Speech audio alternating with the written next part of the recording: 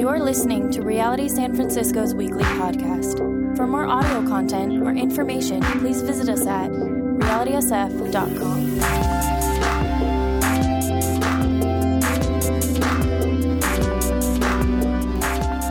Are you sitting comfortably?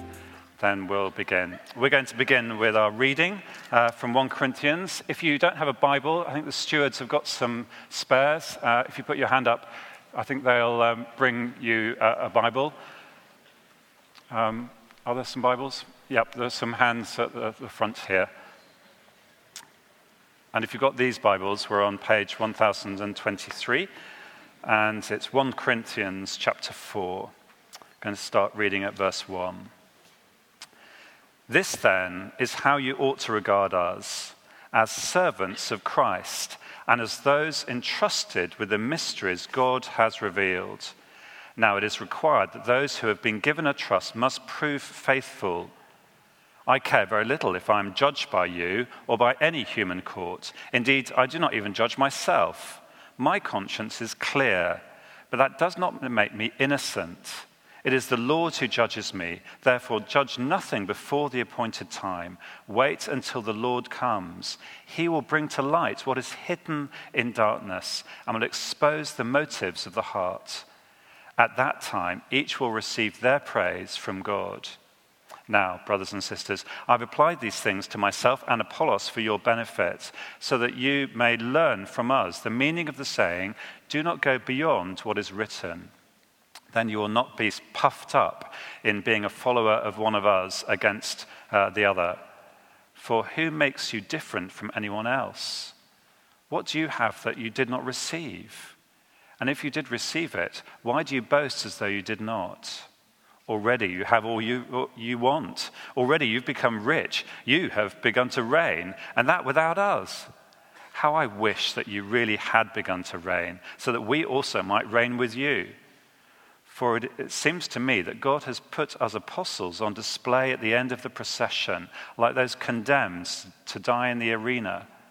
We've been made a spectacle to the whole universe, to angels as well as to human beings. We are fools for Christ, but you are so wise in Christ. We are weak, but you are so strong.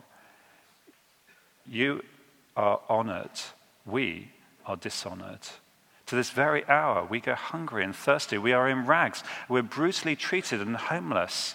We work hard with our own hands. When we are cursed, we bless. When we are persecuted, we endure it. When we are slandered, we answer kindly. We've become the scum of the earth, the garbage of the world, right up to this moment. Well, I'm going to ask us to pray together as we look at this passage and study it this morning. Let's pray. Heavenly Father, we thank you for your word. Thank you, as the Apostle Paul says here, that we shouldn't go beyond your word. But we pray that we will dig deeply at your word now, and that you will be our teacher. That what I say will just be serving your glory, Father. And that you'll teach us, not just in our minds and fill our minds with facts, but that you'll change our hearts, change us so that we submit to you as our Lord and Saviour. Amen. I was watching the TV the other day in LA, where I've been staying, and there was an advert on the TV that went like this: life is a game, but until there's a manual, there's X-Play. I'm not quite sure what X-Play is. I think it's a program on the TV. But when I see an advert like that, I just want to get into the TV screen and say, what are you talking about? Life isn't a game. No, it's a gift from God. It's a calling to serve God. What are you talking about? We don't have a manual. We do have a manual. We have God's word to use it. It's amazing, isn't it, that we get bombarded all the time with messages from advertising, from all sorts of sources. Go on the Muni train, you go into a station, you open up your newspaper or magazine, and you're bombarded with messages. Buy this, have this, look like this, or whatever the message is. I was very intrigued. I was watching a film on the TV, Dr. No, and during the film, an advert came on trying to sell me some wonder drug, and it was going to change my life completely. I wasn't quite sure what it was doing, but it was going to change my life. And then it had all the warnings, but it might cause my death, and it might cause my man boobs to grow, and stuff like that. So, but anyway, the problem is we get bombarded, don't we, by this world of information. And the question is, how do we discern from all of that information? How do we discern the way that we should go? And one of the big challenges of growing as a spiritual person, which is the theme that we're looking at in this series from 1 Corinthians, is that we can just lose the right information and get waylaid by other sources. And that's what Paul says to the Corinthians. That's what Pastor Dave talked about last week, that the Corinthians were spiritual babies. They were still worldly, shockingly worldly. Chapter 3 that we looked at last week starts by saying, "Brothers and sisters, I could not address you as people who live by the Spirit, but as people who are still worldly, mere infants in Christ. I gave you milk, not solid food, for you were not ready for it. Indeed, you are still not ready. You are still worldly." So what's the answer? Just more information? No, the answer is a change of view. We need a complete change of view of ourselves and of other people. Chapter 4, verse 1, that we're looking at today, it starts, therefore, by saying, "This, then, is how you ought to regard us." Your view needs to be completely changed. True spirituality is about a true view of reality. Now, if my daughter was here, she wished she was here, but she's studying back in the UK. She would know that my favorite movie is Disney's Enchanted. I love that film. Have you seen it?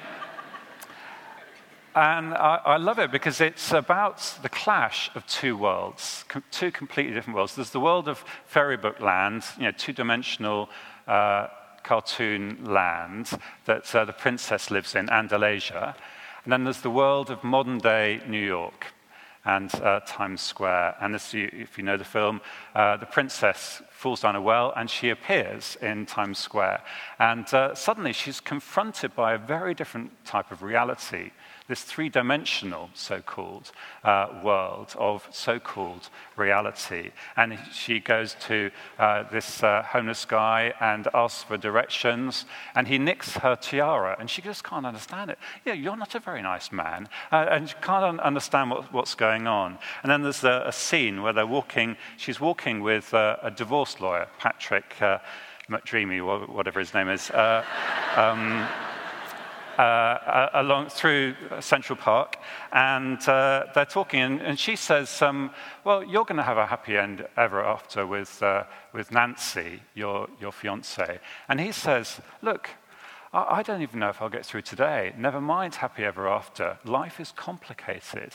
And she says back to him the famous words, "It doesn't have to be that way." And I think that's what Paul is saying in Corinthians. It doesn't have to be that way. Don't listen to the messages that so often we have. Dave Lomas, Pastor Dave, a couple of weeks ago, talks about the need to re-socialize ourselves, reshape your worldview. He says that's what the letter is all about, reorientating our perception of reality. I started work as an intern for a consulting firm back in 1995. That shows how old I am. And I remember I was taking delivery of our first Apple Mac computer, and it could draw boxes and circles. It was quite an amazing machine. But everybody else in the firm had PCs, and they ran DOS, which is the old pre-Windows disk operating system. And I was taught never to do something with PCs, and that was to type in format C:, and then press return. If you know about DOS, you'll know if you type that in, you'll wipe your hard drive completely. Never do that, okay? Don't write that down, format C:. But we need to do that with ourselves. We need to format C:, completely erase and start again our view of reality, our view of who we are, and our view of who other people are, and our view of who God is. And that's precisely what Paul wants the Corinthians to do, to know that their identity is not in being puffed up as these super Christians, but their identity is being children of their heavenly Father. Paul wants the Corinthians to move their thinking from thinking of themselves as kings to thinking of themselves as servants. That's the key theme we're going to look at this morning, from kings to servants. So in chapter 4, he compares those totally different views of ourselves. After all, servants and kings, they mix together, but they have very different roles in the world. If you've seen the BBC show Downton Abbey, I think it's BBC. Anyway, the UK thing, Downton Abbey, you'll know that there's sort of upstairs, downstairs, isn't there? Very different view of the world if you live upstairs in the opulence and of the dinner parties and the chandeliers and everything, and then downstairs, all very simple, and people are quite subservient. And, it seems to us quite shocking. But actually, we need to understand that we're not upstairs in the master bedrooms and the chandeliers. We are to be servants to the world. But Paul uses two words to describe servants in verse 1. He says, this is how you ought to regard us, as servants of Christ. And the word there means someone who is subservient to their master, who takes orders from their master. But then he adds another word for servant. He says, as servants of Christ, and as those entrusted with the mysteries God has revealed. And that word is the word for a steward, someone who is entrusted with the master's goods and affairs, a bit like the chief of staff at the White House, that type of thing. So in Romans times, a steward was the highest ranking servant of a wealthy landowner. He was in charge of the estate when the landowner was away. So, for example, this is an example of one master writing to his steward in ancient times. He says this, I've empowered you by this document to administer my estate in Arsinoe, and to collect the rents, and if need be, to arrange new leases or to cultivate some land yourself, and to give receipts in my name, and to transact any business connected with stewardship, just as I can transact it when I am present, and to distribute the plots in Karamis, restoring to me what remains over, as to which matter I rely on your good faith, and I confirm whatever you decide about them. So Paul is very deliberately using a term that they would have been familiar with about the steward of a master's property. And he goes on to say in verse 2, now it is required that those who have been given a trust must prove faithful. The implication is the steward has been given a trust, not a stack of wealth to do whatever they want with, but a trust to do what the master wants them to do with it. And what is that wealth? Well, verse 1 describes it as the mysteries of God. What we've already seen in chapter 1, particularly of 1 Corinthians, is God's gospel of free, forgiving grace. Grace paid for by Jesus' death on the cross. The gift of becoming, for free, by a gift of God's grace, becoming God's forgiven friends forever. That Paul describes using this shorthand word, the gospel. Gospel literally means good news. It's the word used of Roman generals when they won a famous battle. They would send angels, messengers, out from the battlefield to all the cities in the Roman Empire.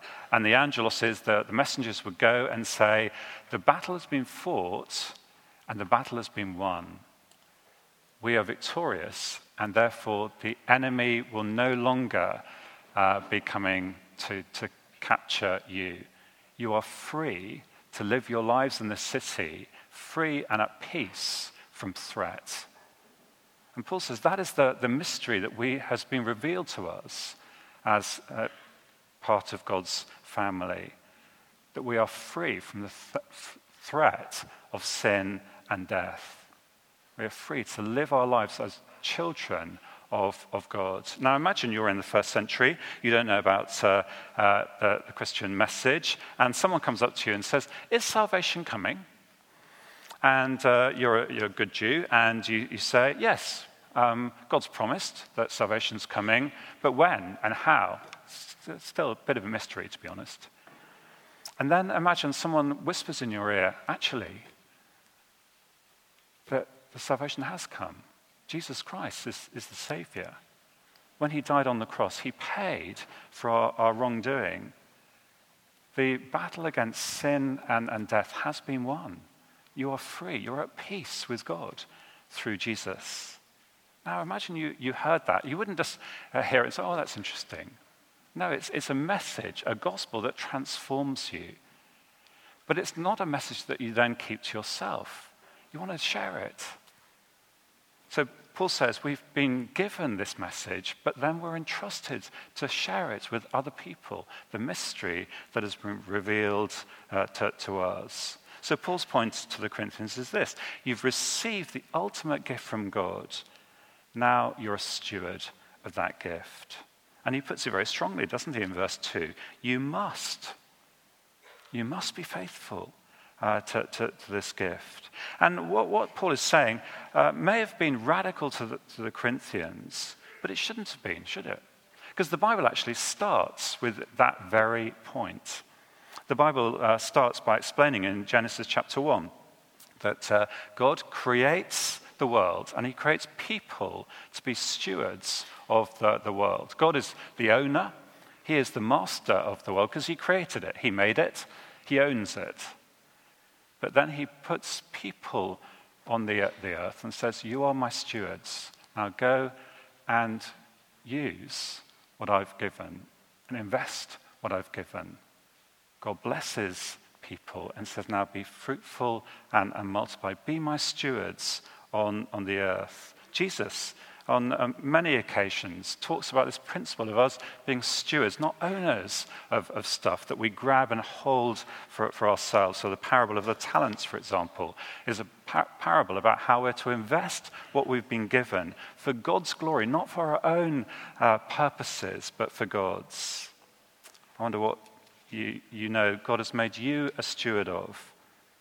The gospel message that you've received, gifts that God has given you, talents, passions, a mission field of people that you study with or work with, you live with, who you want to be sharing the hope of Christ with, resources, time, money, character, passions, all sorts of different ways that God has given to you.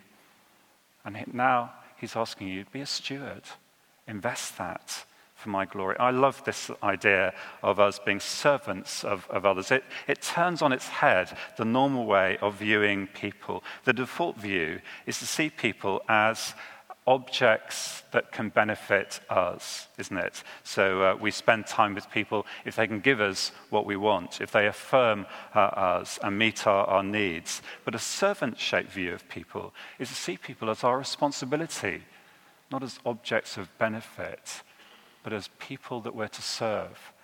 Our responsibility to be a blessing to them, to minister to them, to give to them as a servant. The idea of servants turns on its head also our view of ourselves. The default view is to see ourselves in terms of our achievements and all the acclamations and qualifications and stuff that I put on my Facebook page to make me look good or whatever, that I surround myself with. But the view as a servant says, no, it's not about that. It's actually about what I have that I want to give away. It's not about what I have that I want to display to everybody, but what I have that I want to put up my shirt sleeves bend the knee to people and serve them. And also, this view of servants turns on its head our view of each day. I wonder, when you wake up in the morning, what do you say to yourself? This is a day I've been given to pursue my dreams, to achieve what I want out of life, to get that ultimate thing that I've been longing for. Or, this is a day the Lord has made. I will be glad and rejoice in the opportunity to serve other people, to serve my master and bring him glory. Verse 2 again. It is required that those who have been given a trust must prove faithful. The measure of a servant is not performance, but faithfulness.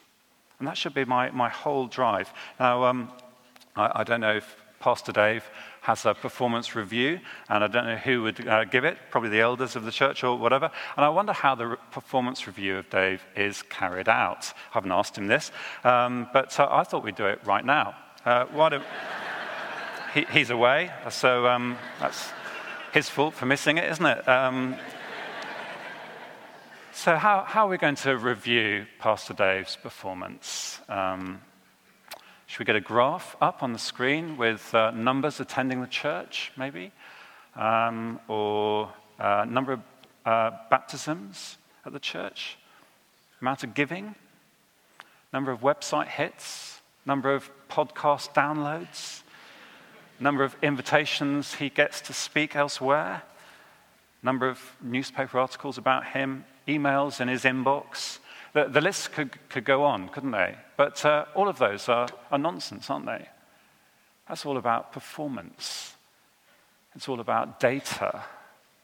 But actually, the question that Paul says we should be asking is, Dave, are you being faithful to what God has given you? There are 3 questions that we should ask. First of all, Dave, what has God given you? Do you know that? Both as an individual and as a church here at Reality SF, in terms of resources, time, and talents. What has God given you, Dave? Secondly, in whom is God calling you to invest those gifts? It's a good question for the whole church, isn't it? You have amazing gifts here and resources, but who is God calling you to invest them in? Yourselves? To make yourselves feel happy? Or San Francisco, the Bay Area, and the ends of the earth? And then thirdly, how faithfully are you administering God's grace in God's way? Not in your way, but in God's way. Those questions, much less performance-driven, much more about faithfulness, about listening to God.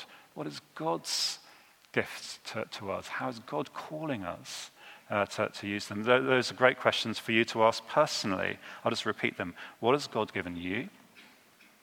In whom is God calling you to invest those gifts? And how faithfully are you administering God's grace in God's way?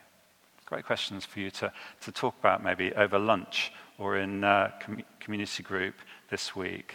Jesus, on the night he was betrayed, before the Last Supper with his disciples, he took the role of a lowly slave, and he washed the disciples' feet. Why did he do that? Well, it's really interesting. In John's account of that, in John 13, verse 3, John says this, listen out.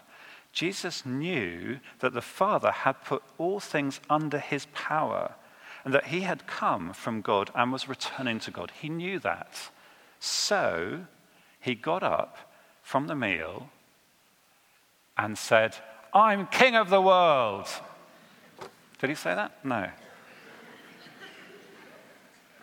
Jesus knew who he was. So he got up from the meal, took off his outer clothing, and wrapped a towel around his waist. Why did he do that? Because he knew who he was. He knew he was to serve. Paul Tripp puts it like this. This stunning act of humble love resulted not from Jesus forgetting who he was, but remembering who he was. This was the holy mission of the Son Savior.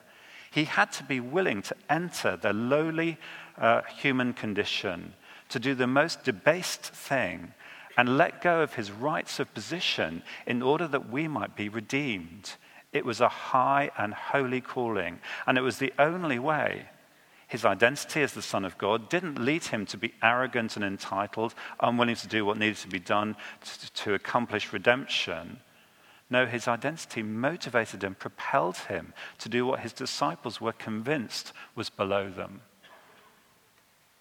Some might say that being a servant just makes you a doormat and is a sign of weakness. I'm sure that is how the courses in firms around San Francisco, they would teach you, be assertive, stand up for your rights.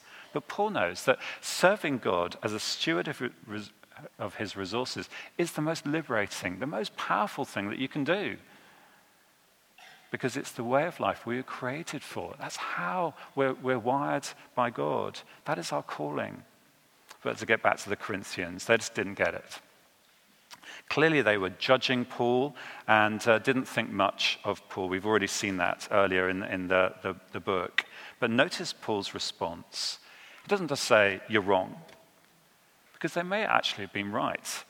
He wasn't the most eloquent of speakers on the circuit. He didn't have the largest number of followers on Twitter or the first century equivalent of that. But his defense was very simple, wasn't it? Verse 3, he says, "I care very little if I'm judged by you or by any human court. My identity is not bound up in that. Indeed, I don't even judge myself. My motivation isn't to please you." Verse 4, "My conscience is clear, but that does not make me innocent. It is the Lord who judges me. I rest easily. Yeah, mistakes, I've made a few, but I've done it Christ's way, and I'm forgiven by Christ." Verse 5, "Therefore, judge nothing before the appointed time. Wait until the Lord comes. He will bring to light what is hidden in darkness and will expose the motives of the heart. At that time, each will receive their praise from God." In other words, the only performance criteria that counts is fruit on the last day. It's not about acclaim now. It's about, have we had an impact in people's eternal salvation? One of my favorite passages from the Bible is Luke chapter 16, where Jesus tells a parable, and then he sums up the parable with these words in verse 9 of chapter 16. "I tell you, use your worldly wealth to gain friends for yourself, so that when it is gone, you will be welcomed into eternal dwellings." In other words, the stuff that we surround ourselves with, the comforts of this world, they'll be gone one day. But when they're gone, the question is, have you invested in people who will be with you and celebrate with you in the new creation? I'm longing for that day. That day in the new creation where I'll send an email around the heavenly intranet and I'll say, if you were at Reality on just before Easter in 2013 and we prayed together about being a servant, I'd love you to come to a party. We'll invite Paul to come. And Jesus, maybe, we'll invite. And we'll have a celebration, because that's the fruit of today. The fruit isn't, the laughter or the hits on the website or whatever. The fruit is, are our lives going to be changed? Have we invested in each other this morning as a church? From servants to kings. The Corinthians just didn't get this at all. And therefore, Paul uses shock tactics in this chapter. So verse 8, he says, "Already you have all you want. Already you have become rich." Now, it's clear from other passages that the Corinthians weren't particularly rich materially, certainly no more than Paul himself probably had been in terms of his background.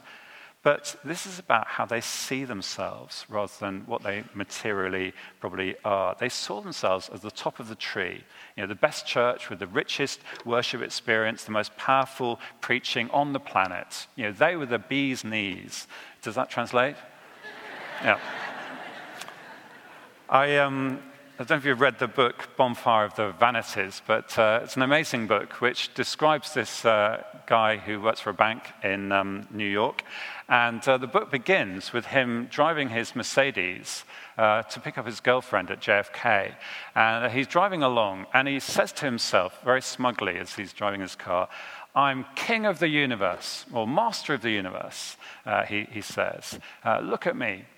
And as if you know the book or have seen the film, you'll know that everything burns, basically. Everything just unravels in terms of his life. But it's a book about, starting with that delusion about who you are. So what does Paul use? Well, he uses some theological sarcasm. It's not just sarcasm, but theological sarcasm. Because let's look at verse 8 again. Already you have what you want. Already you've become rich. You've begun to reign, and that without us. And in fact, he's saying the key word here is already. Already you have the riches that God promises we'll have in the new creation. You've moved that teaching about the new creation and you've shoved it into the present. And so we have it now. Have new creation and heaven and all that, well, it can wait because we have it now. We're absolutely fine. And Paul goes on, therefore, and says, "How I wish that you really had begun to reign so that we also might reign with you." In other words, just how I wish that we were in those riches, but those riches of the new creation earth, that perfect earth, there's no more tears, mourning, death, or pain. That perfect earth is not now. So don't move God's amazing promise of that future home into the present. Try and make this home, this present day, home. It isn't. We're away from home. We're strangers and aliens, Paul says. And therefore, our calling now, yes, one day we'll be kings and princes in the new creation, but now our calling is to serve other people.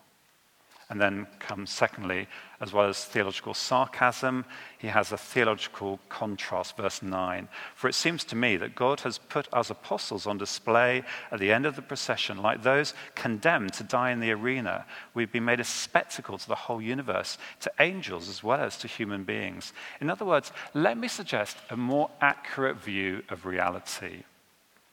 It's not one where you're the Roman emperor with all your glad rags on. No. Actually, you're at the end of a procession. The emperor might be at the front of the procession in his chariot, but you're at the end. And what comes at the end?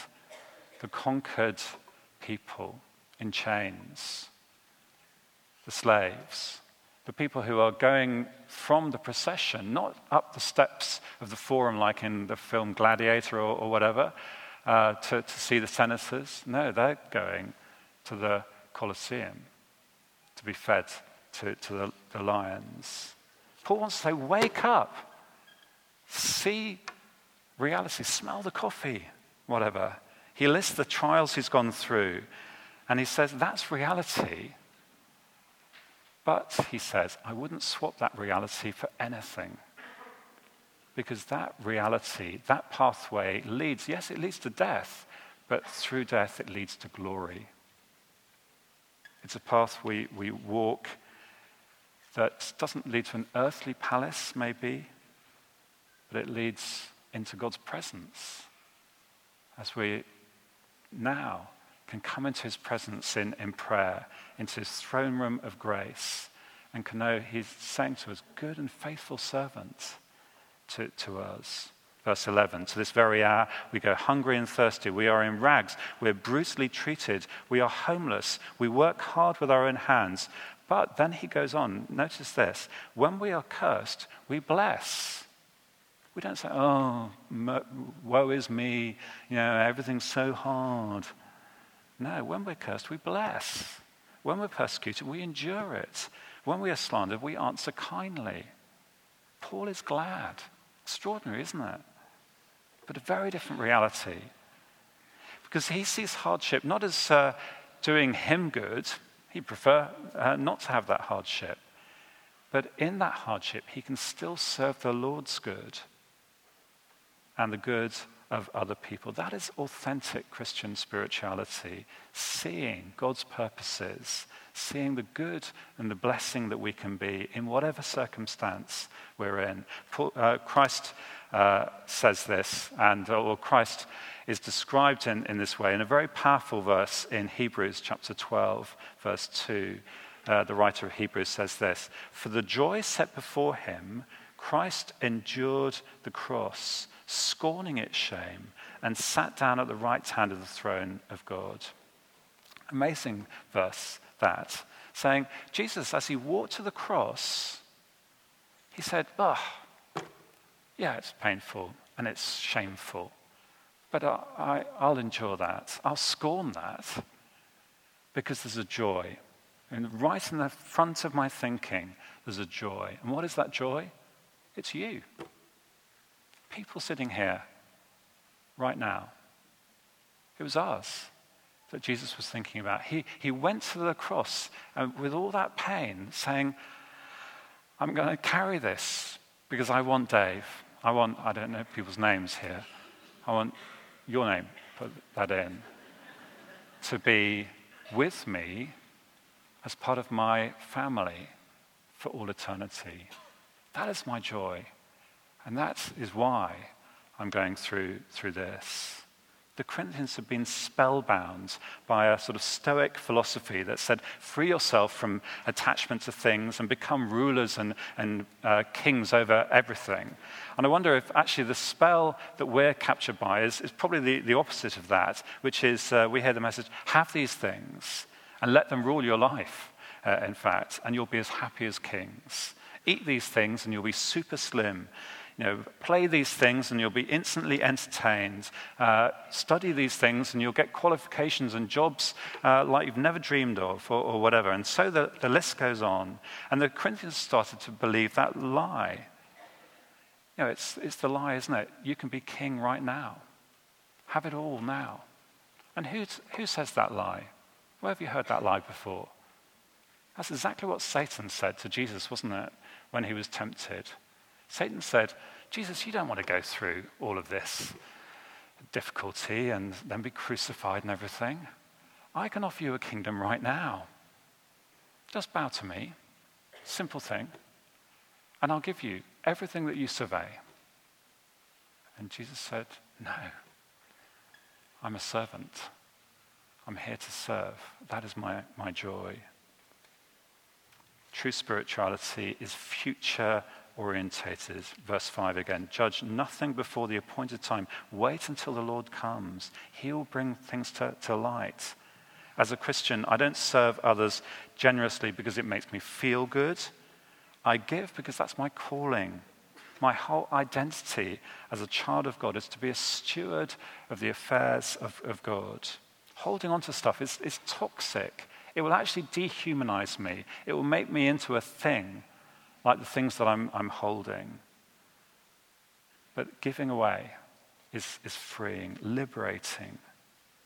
It's funny, isn't it, how the wealthy people of this world are actually often the most unhappy. And why is that? Because they're always fearful of losing it, always want more.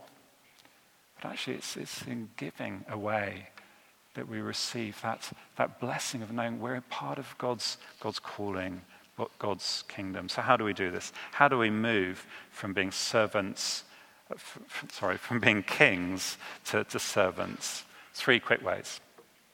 First of all, we need to bring our motives into the light. Verse 5 again. Judge nothing before the appointed time. Wait until the Lord comes. He will bring to light what is hidden in darkness and will expose the motives of the heart. But don't wait till then. Don't wait till God brings it to light. Ask God to bring it to light now. Ask God to show us the motives of our hearts and then repent of that. Be broken by that. And come back to God and say, please replace that with a motive of serving your glory, Father. Secondly, don't go beyond God's ways, but go deep into God's ways. Verse 6, brothers and sisters, I've applied these things to myself and Apollos for your benefit, so that you may learn the meaning of the saying, do not go beyond what is written. So don't go and listen to the lies that are being said. Don't go beyond Scripture. Immerse yourself each day in Scripture and go deep. Don't go beyond Scripture, but go deep into it. See deeply God's glory. See deeply the riches that God has given you. The more that we're absolutely amazed and astounded by the riches of God's blessings to us, the riches of God's love and grace, not material blessings, but the riches of what it means to be a dearly loved child of God, to be able to stand in God's presence face to face and for him to smile back at us and to say, I love you, you're one of my children. That blessing, no money can buy that. The more that we're absolutely enwrapped by that riches, the more everything else will seem like glittering prizes that are meaningless, temporary, and actually fool's gold. And thirdly, move from talk to power. Verse 20, the kingdom of God is not a matter of talk, but of power. To amend a phrase from C.S. Lewis, thinking about triangles doesn't make you triangular. And I like that. It's quite clever, isn't it? And I think to amend that, we say thinking about spirituality doesn't make you spiritual. Okay, so we can think about it this morning. But that doesn't mean that we're going to be suddenly super spiritual. We need to ask God to change our heart. This is a battle for the heart. It's not just about the mind. To use a Texas phrase I learned this week, the Corinthians are big hat, no cattle. I don't understand that, but I was told to say it, so I will. I actually read it in the commentary, and I had to get a Texan to explain what it meant. Anyway, they're big hat, no cattle, which means basically they talked a lot, and they were full of themselves, but actually had nothing to themselves. It's easy to get caught up with ourselves, isn't it? And to forget our identity. The story of the man at the airport who, it's a very snowy day on the East Coast, and the airport is just about to close, and there's one plane going out, and all the other flights have been cancelled, and they come over the tannoy and say, if you want to be on that flight, you'll need to queue up or line up at the desk in the departure lounge, and we'll rebook you.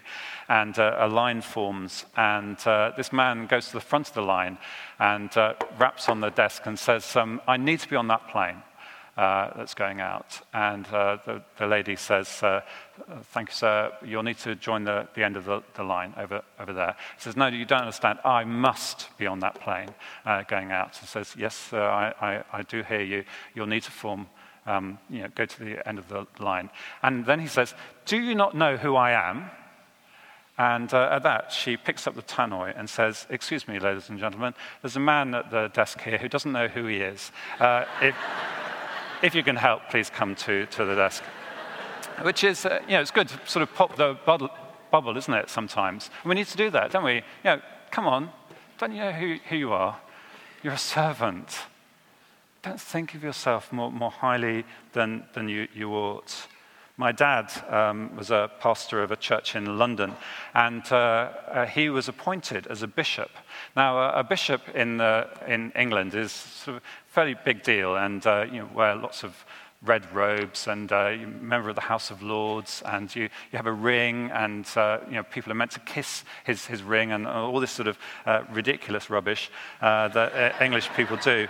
And when my dad was appointed at his the service where he was made a bishop, he explained to me that he decided to hold in his pocket a piece of toweling and a face cloth in his pocket, so that every time he reached down in his pocket for his keys or whatever, he'd feel the toweling and remember, you're a servant. You're not a king and a prince, you're a servant.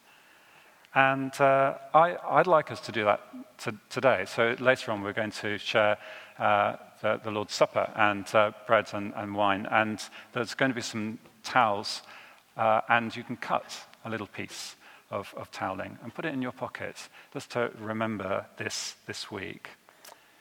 Paul says in Philippians, do nothing out of selfish ambition or vain conceit.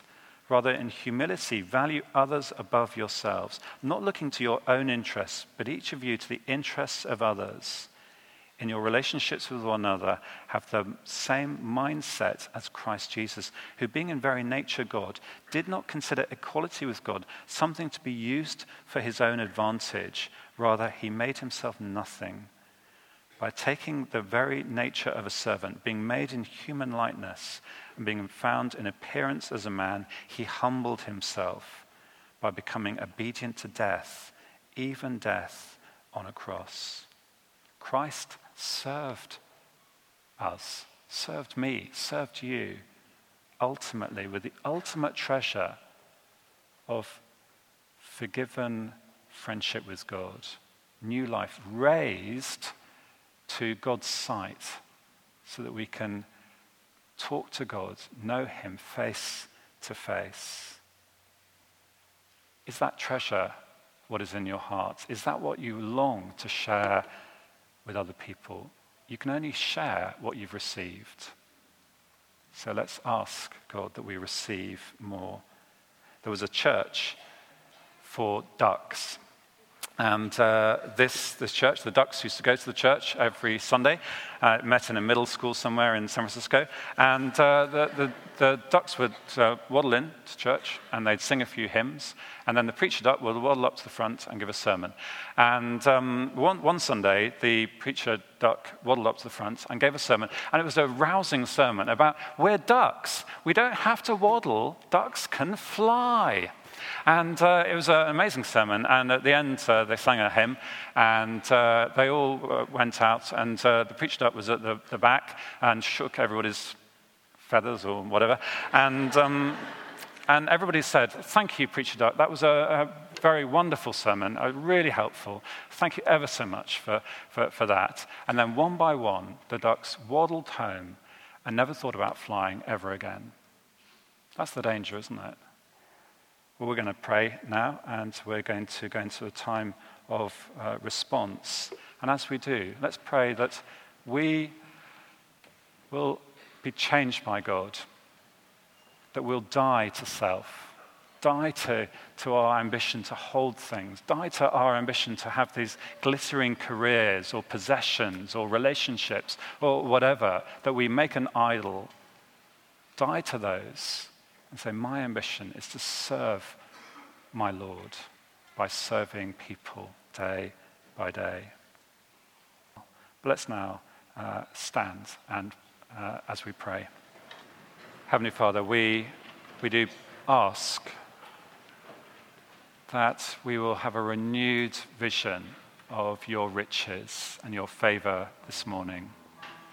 And we ask that we'll die to self and our ambitions, that you'll bring them to light to us now, and that we'll turn instead to kneel before your throne and to receive from you.